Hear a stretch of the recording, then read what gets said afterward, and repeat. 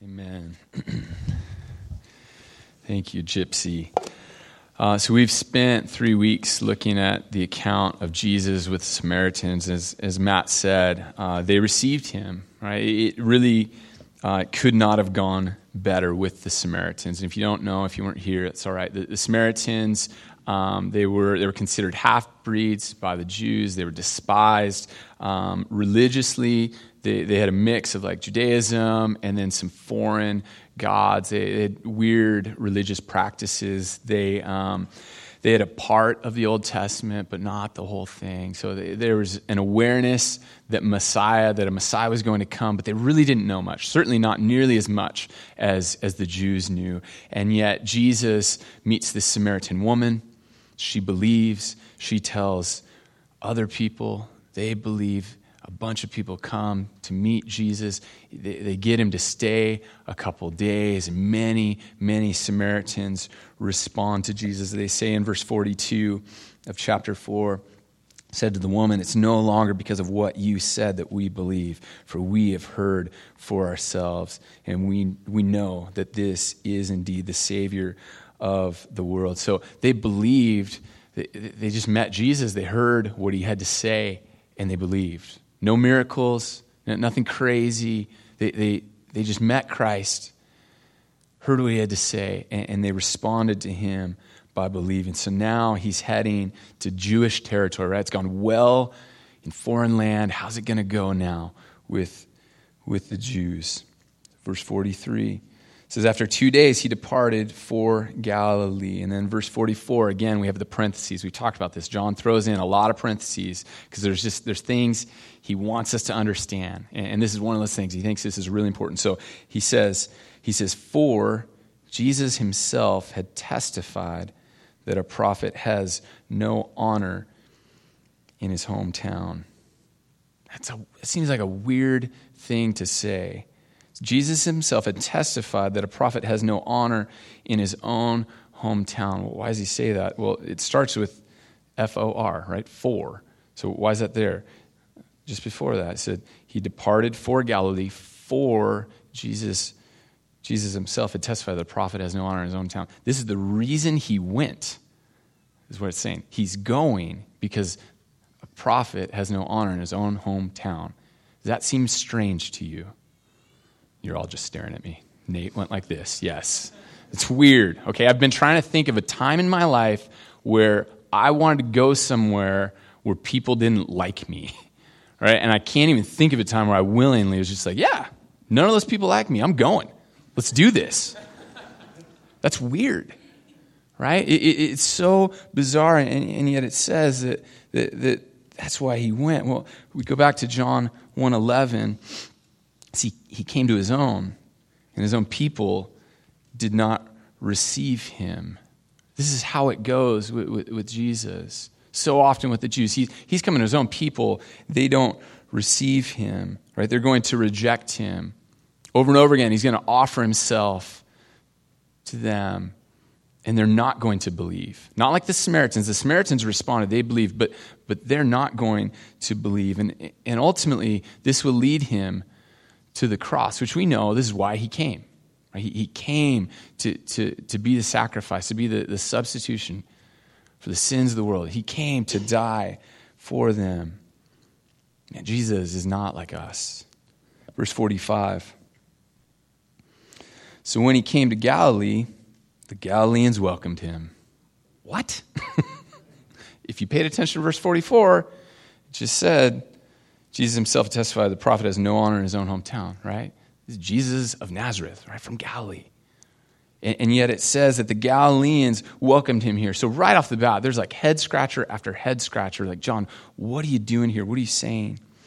Well, why did they welcome him? It says, having seen all that he had done in Jerusalem at the feast, for they too had gone to the feast. So there's something that happened when he's in Jerusalem at the feast that they saw because they were there, and that's why they're welcoming him. They're excited based on what they saw. So we go back to chapter 2, verses 23 and following. It says, now when he was in Jerusalem at the Passover feast, many believed in his name when they saw the signs that he was doing. So they believed when they saw signs, And how did Jesus respond to that? Verse 24, it says, "But Jesus, on his part, did not entrust himself to them." People believe, and yet Jesus didn't entrust himself to him because he knew all people and needed no one to bear witness about man, for he himself knew what was in man. So they believed because of the signs, and yet Jesus doesn't accept this faith. And it says because he knew what was in them. He knew that this was an excitement about miracles that he did. Right? They were welcoming him because they saw the miracles. They were at the feast. They're at the feast, and they hear this guy's doing some amazing things. There are miracles going on. And then someone goes, "Wait a second. Isn't that Jesus? Jesus from Nazareth? Right? Joseph, Mary's son? We know him." And people are getting excited. People that didn't know him, like, "Man, who is this guy?" And then the people from Galilee are like, "Oh, we know him. I grew up down the street from Jesus. Yeah, we used to play after school," or whatever they did. Like, "I know that guy." And they start to claim him as their own. Like, "I'm connected to him. We're from the same place. Our moms hang out. We know that guy." So there's this belief here based on the miracles, but it's a bandwagon belief. And we see that today. We see people that are ready to accept certain things about Jesus. They love to talk about Jesus' love, Jesus' grace, forgiveness, mercy. Right? They'll latch on to those things and claim that Jesus. But they won't embrace Jesus when we talk about Jesus as a just judge. When we talk hell, when we talk punishment, when we talk sin or specific sins. And over again in the Gospel of John, we're going to see people have this belief that's shallow. It doesn't appear to be really rooted, and they'll abandon Jesus. This happens in John chapter 6. Jesus, I'm not going to give it away because we'll be there in a few weeks, but he teaches some hard things. He said some really, really hard things. And then it says in verse 66, after this, many of his disciples turned back and no longer walked with him. They abandoned him. So when John says the Galileans welcomed him, did they welcome him? Well, yes. Yes, they did. One commentator wrote that this is with deep irony that John writes this in his gospel. Because this welcoming they were welcoming the show that was Jesus. They were welcoming the miracle worker. They were not welcoming Jesus himself. They just wanted to see more of what he had done. We will find as we work through this gospel that those closest to Jesus often wanted what he could do for them instead of actually wanting Jesus himself. But by his grace, even some of those, Jesus will draw to himself. He will stir up in them belief. So I think we have to ask ourselves as we're in this passage, what is it that draws me to Jesus? Right? What is it that draws you to Jesus? If you follow him, why? What is it that makes you want to follow Christ? I think of 1 John 4:19. It says, why do I love? It's because Jesus first loved me, right? I remember when I found this verse, because for years people ask, so why do you love Jesus? I'm like, well, he loved me first. Like, what else am I going to do? And it's not like, that almost sounds like a middle schooler's response. No offense, middle schoolers, you're in the room today, I realized. Sorry. But when I was in middle school, my first girlfriend, Molly, I don't even remember her last name. We were really close. Molly, I remember my buddy came up to me. He goes, Greg, Molly likes you. I'm like, what? Who is Molly? This is great. Right? I had no idea who this girl was. And he's like, oh yeah, we're in whatever period together. She sits in the third row. She wears that thing in her hair. I'm like, yeah, okay, yeah. He goes, do you like her? Yeah. Totally. Right? So we dated or we're going out or whatever. Right? We held hands once. Talked on the phone a lot. It was weird. Anyway, so it's not like that. Like Jesus first, it's clear, Scripture's clear that God's the one that pursues us. Gary was talking a couple of weeks ago, but the Father is seeking, right? God pursues us. And when God reveals himself to us, reveals his love to us, the natural response is that we love him. It's the only thing that makes sense when we're confronted with who Jesus is. And this God loves us. So what draws you to Jesus? Is it what he can offer you? Is it what he can do? Do you want his stuff? Psalm 27:4, the psalmist says, "One thing have I asked of the Lord that I will seek after, that I may dwell in the house of the Lord all the days of my life, to gaze upon the beauty of the Lord." He says, there's just one thing that I want. One thing I ask, God, is that I could dwell with you, that I could just gaze, I could stare, I could just be in awe of who you are. That's all I want.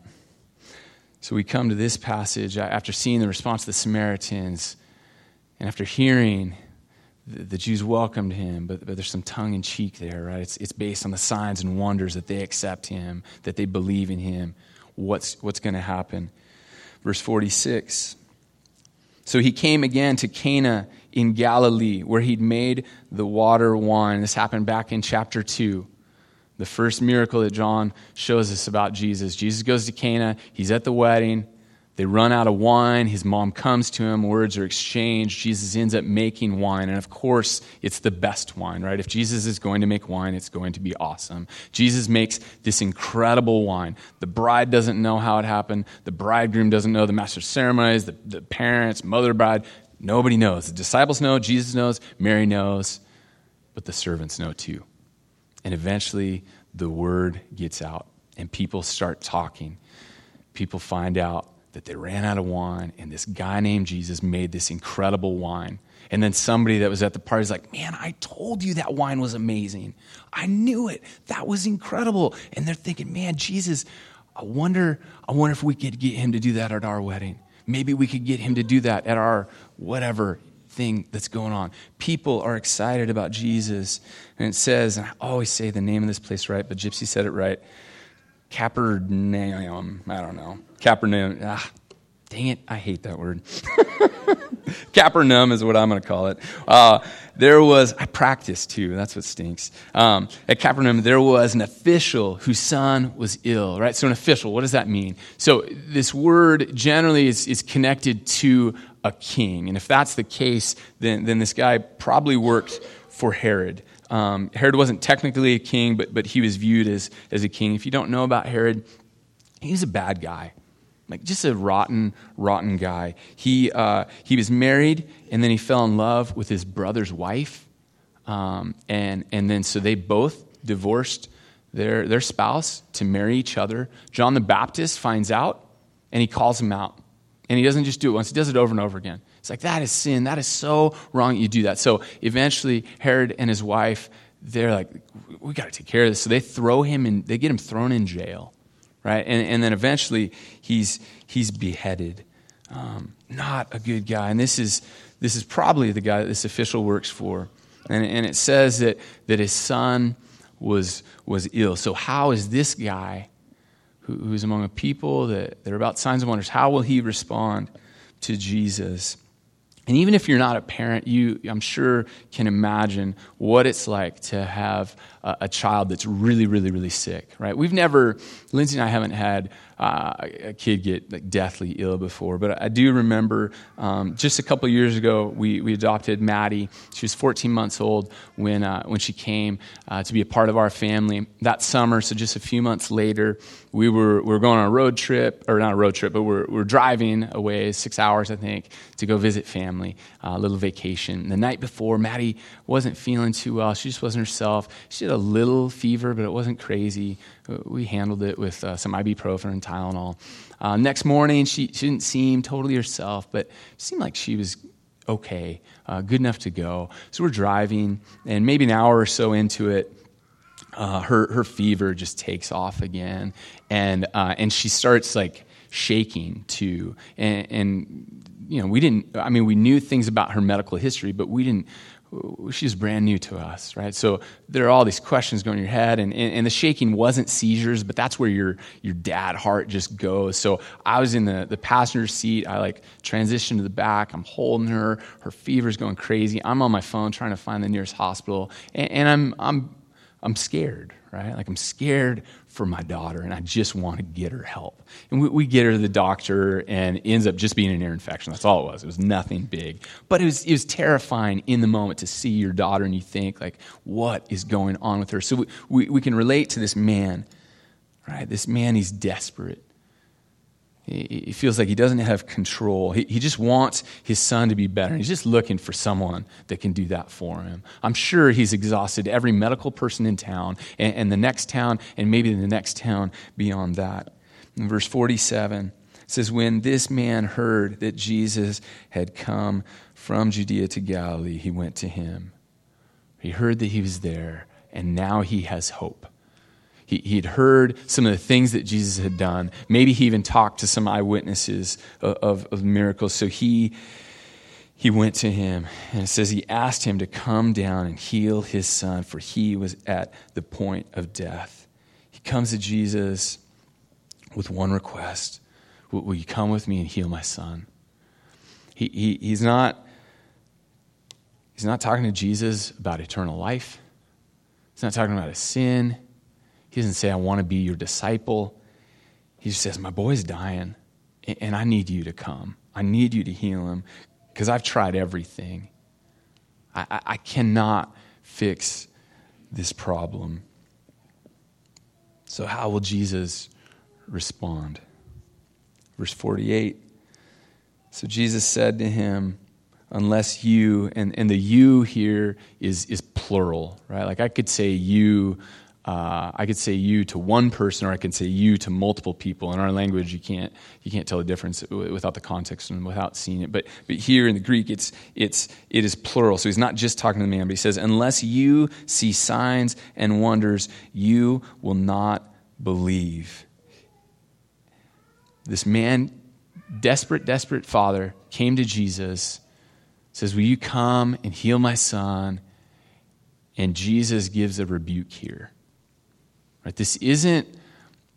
My guess is this isn't how we imagine Jesus. Even though you've probably read this story, we don't imagine Jesus when he's interacting with a dad who's desperate for his son's life to throw out a rebuke. And yet that's what Jesus does here. And some people think that this is a test to see how this man will respond. But he says, you guys just want signs and wonders. That's what you believe in. The Samaritans, they didn't need signs and wonders. They just believed my word.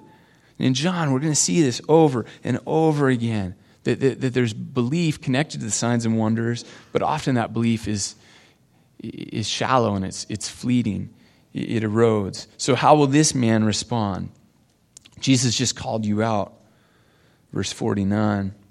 The official said to him, sir, come down before my child dies. He essentially just repeats his request again to Jesus. And again, we don't see anything that tells me he's interested in who Jesus is. I don't see anything that tells me that he's interested in salvation. I don't even see anything that tells me he's interested in seeing a sign. He just wants his boy healed. And Jesus, multiple times in Luke, talks about persistence in coming to God and asking God. In Luke 18, there's the story that Jesus tells of the persistent widow. In Luke 11, there's a story Jesus tells. He says that this guy comes knocking on his neighbor's door at midnight. He says, hey, I need 3 loaves of bread. I've got guests from out of town I didn't expect. I have no food. And the guy yells, go to bed. Right? I'm in bed. My kids are asleep. I'll give you bread in the morning. You don't need it now. And the guy keeps knocking on the door. No, I need bread. And Jesus says he's not going to give him the bread because they're buddies. He's going to give him the bread because he just keeps asking. He says, ask God. Ask God. Your father is a good father. He's going to give you. So there's something about asking God. So what will Jesus do here in verse 50?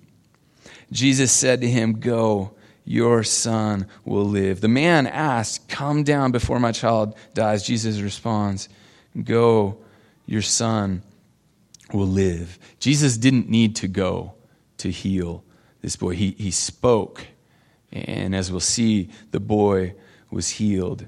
And what's incredible is the man believed. It says the man believed the word that Jesus spoke to him and went on his way.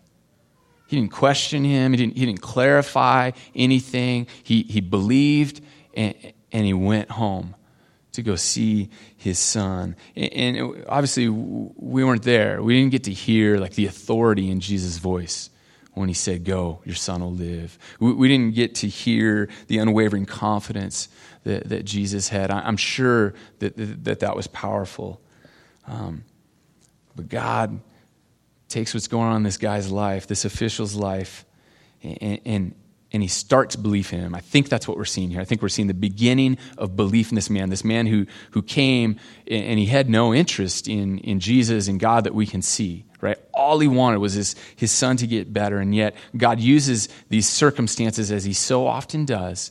He uses terrible things so often to get our attention. This man comes to Jesus, and he ends up believing in Jesus. He goes home.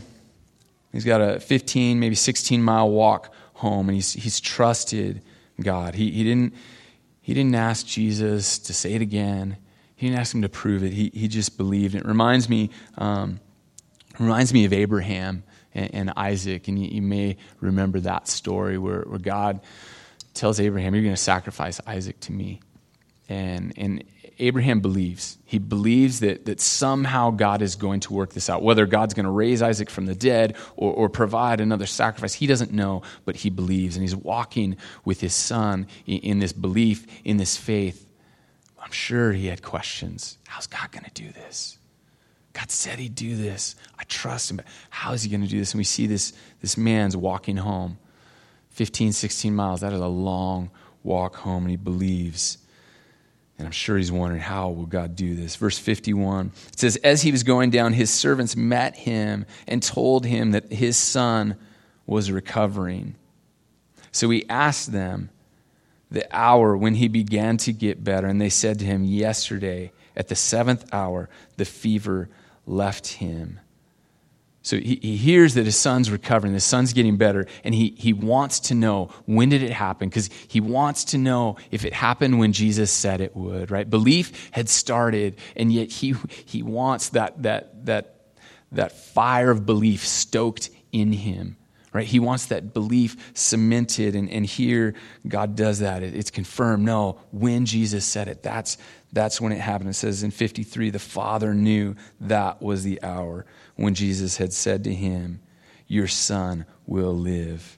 And it says, and he himself believed, and all his household. And I don't want us to miss God's glorious power in this, right? When Jesus spoke 15, 16 miles away, he speaks.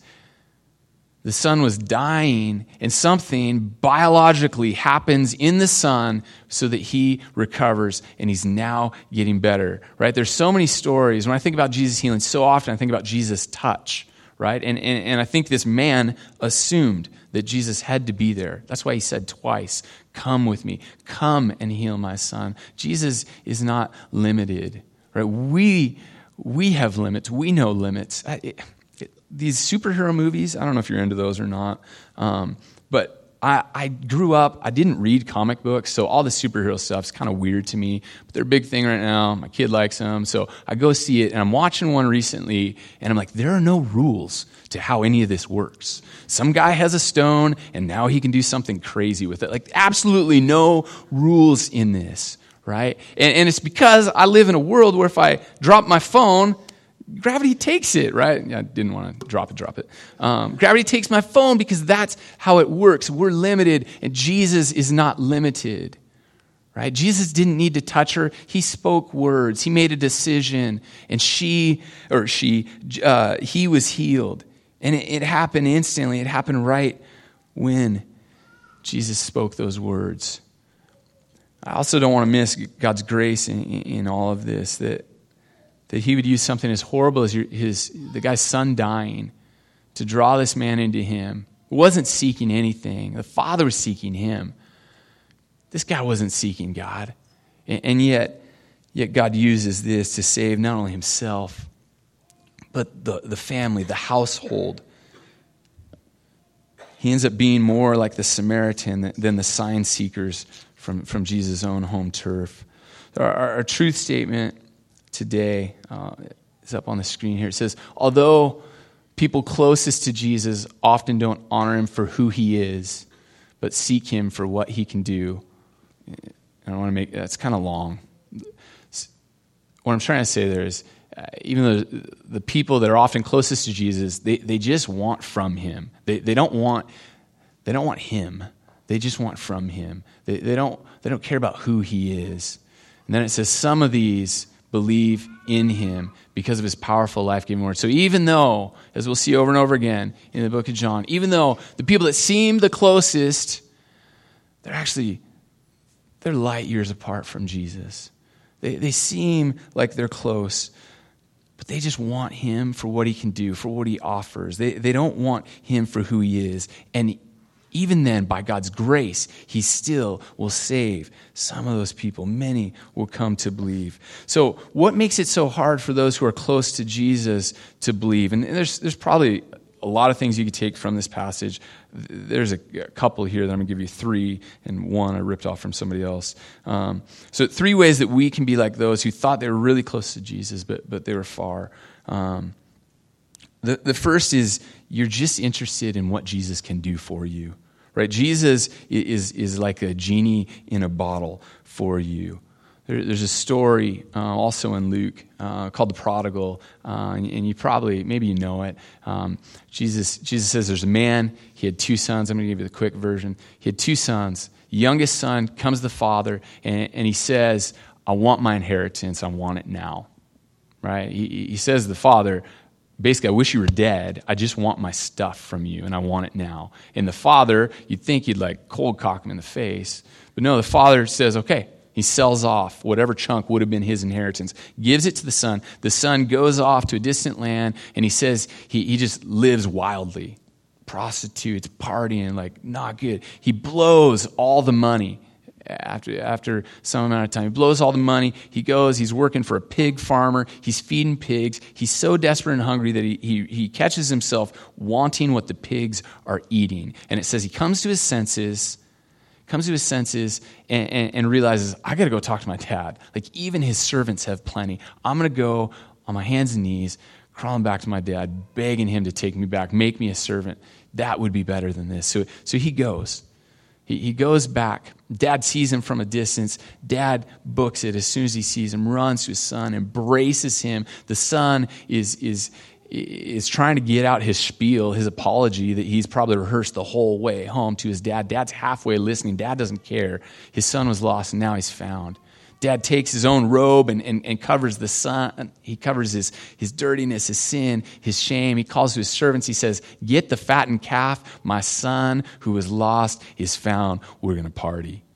Right? And they get the music going.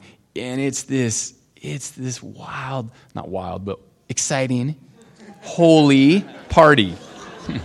Right? They're celebrating that he is back. The younger son just wanted the stuff. Is that what we want from Jesus? Do we just want his stuff? Do we just want what he can do for us? Do we just go to Jesus when we're sick? Right? Do we go to Jesus when we lose a job, or there's a financial crisis, or you're desperate in some way? That's the first dangerous way that we can be like those who appeared close to Jesus but are far. The second is we're too comfortable. We're too familiar. We're used to Jesus. We're used to him. Like that shirt, Jesus is my homeboy. I thought that was pretty funny the first time I saw it. And the more I think about it, I'm like, that's a cruddy shirt. Because I think too many of us see Jesus that way. We're almost numb to Jesus. Like the people from Galilee, I know that guy. I saw him grow up. Or it's like a kid whose dad owns the business, right? And the employees, they all see the kid grow up, right? They see his snotty little nose. They see the things he did, and they had to pretend like they thought it was cute because dad's the boss. And then one day the kid's grown up. He's got his college degree, and dad hires him for a pretty high up position, and nobody likes it. Everybody's like, man, no way. You were a little punk. I know you. Right? We get too familiar with Jesus in a bad way. The awe is gone. We're numb. Maybe you've been following Jesus for years. You can quote chunks of the Bible. You know what Jesus is going to do before we even read it. You come, you're doing your Bible read through. You come to a pastor, you're like, oh, I've read this. I've heard a sermon on this. I podcasted this three years ago. You're so familiar with church, familiar with Scripture. You're so familiar with Jesus that you really aren't open to anything that Jesus would do. Maybe you don't even want him to do anything. You certainly don't expect him to do anything. The third way is you feel like you have a special in with Jesus and that like he owes you, right? That somehow Jesus owes you because you have been so faithful or whatever. And immediately, if you're sitting in church, you know, well, that's not right. Like that's not grace. And in the story of the prodigal, that's what we see in the older brother. The older brother, he hears the party going on. He comes in from the field. He asks the servant, what's going on? He finds out younger brother's back. Dad said, kill the fattened calf. We're throwing a party. He was lost. Now he's found. He's like, no way. That's ridiculous. He won't even go into the party. The dad has to come out and talk to him. And he says to the older brother, your son's back. We thought he was dead. He's back. And the older brother, it says he's indignant. He's so upset. He says, all these years I've been serving you. I've been faithfully working in the fields all these years, and you never killed a fattened calf for me. You never threw a party for me. He thought the father owed him because he'd been a hard worker. He'd been faithful. And so how do we know if this is happening in us? Well, it usually comes when something goes really wrong. Usually something substantial. Maybe some hope or expectation you had in life that you're banking on, and it goes the exact opposite direction, or some tragedy hits, someone gets diagnosed with something, or a financial crisis, and you realize that you're mad at God. And you're mad at God because you feel like he owes you, because you've been faithful, because you kicked that sin habit, because you're generous, you help people, you're good at loving people all the time. The brother felt like he was owed something. Do you feel like Jesus owes you something?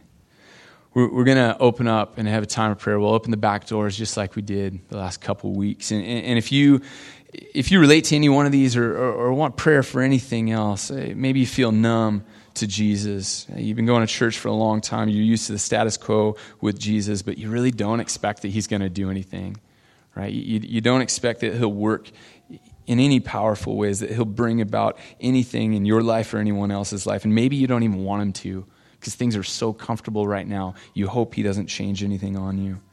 Or maybe you want to believe, right? Like this man, belief has started, but you want more. Like you want more and you don't know what to do. Go back and pray with someone on our prayer team.